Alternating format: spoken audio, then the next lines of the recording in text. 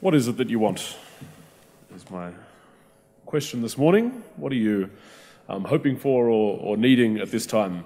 One prayer that's been on my mind the last day or two is that I hope to have a few good night's sleep in preparation for the weekend.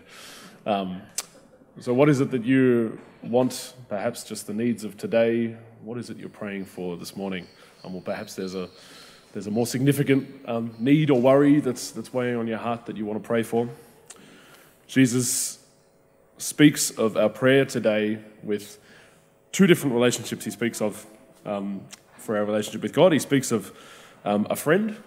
Jesus speaks of a friend in various different contexts, but today he speaks of us coming to God in prayer as a friend who we think should care for us and should provide for our needs. He also speaks of God as a caring father, a father who knows how to give his son the best gifts that his son needs.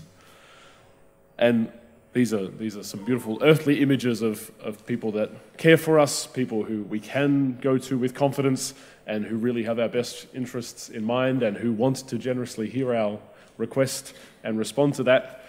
But even the best images or understanding we can have, the best kind of witness to the confidence we can have in the Father answering our prayers is nothing compared to the care and the love that the Father has for us, which is something of what Jesus is trying to get to. It's like God wants to answer your prayers so much that you can't even imagine how much he cares for you.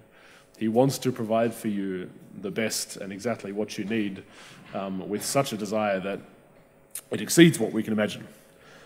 But another important thing is that while we can have certain desires on our hearts, like a child might want to enjoy some frivolous sort of things, the parent actually knows what's best for them. So there's an encouragement in this teaching here from Jesus to consider what our prayer is actually aiming for, rather than simply praying for a few good nights' sleep, although God cares about that.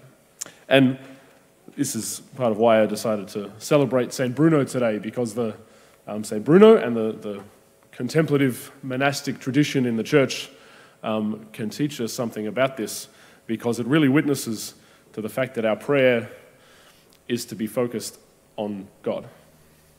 And the greatest thing that we can seek after in our prayer is to seek after God. Bruno, as well as so many other contemplative saints that we have to witness to us, went into that life of solitude, that life of silence, a life of complete prayer, constant prayer, seeking after the Lord in such a radical way, and turning his back on the world in a sense as well, because the Lord was the one true goal of his heart, the one thing that would actually satisfy him, the one thing that he truly needed.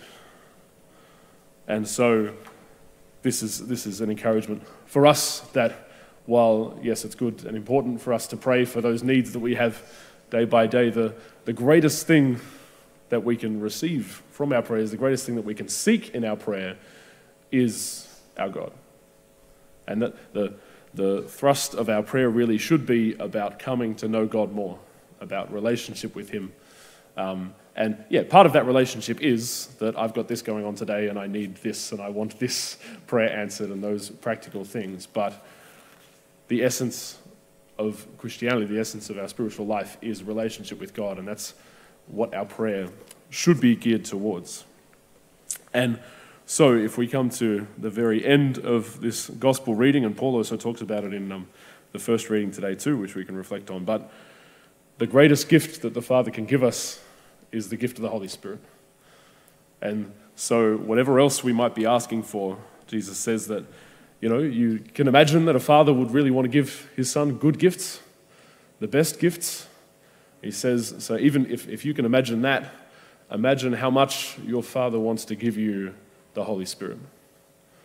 So while there's so many other desires that might be on our hearts at the moment, so many other needs that we want filled, so many other things that we would like to receive from God today, let's ask him for the Holy Spirit. Let's be open to that one greatest gift that God wants to give us, his presence, his closeness to us, his coming to dwell in our very souls. Let's be open to receiving the Holy Spirit from the Lord this morning.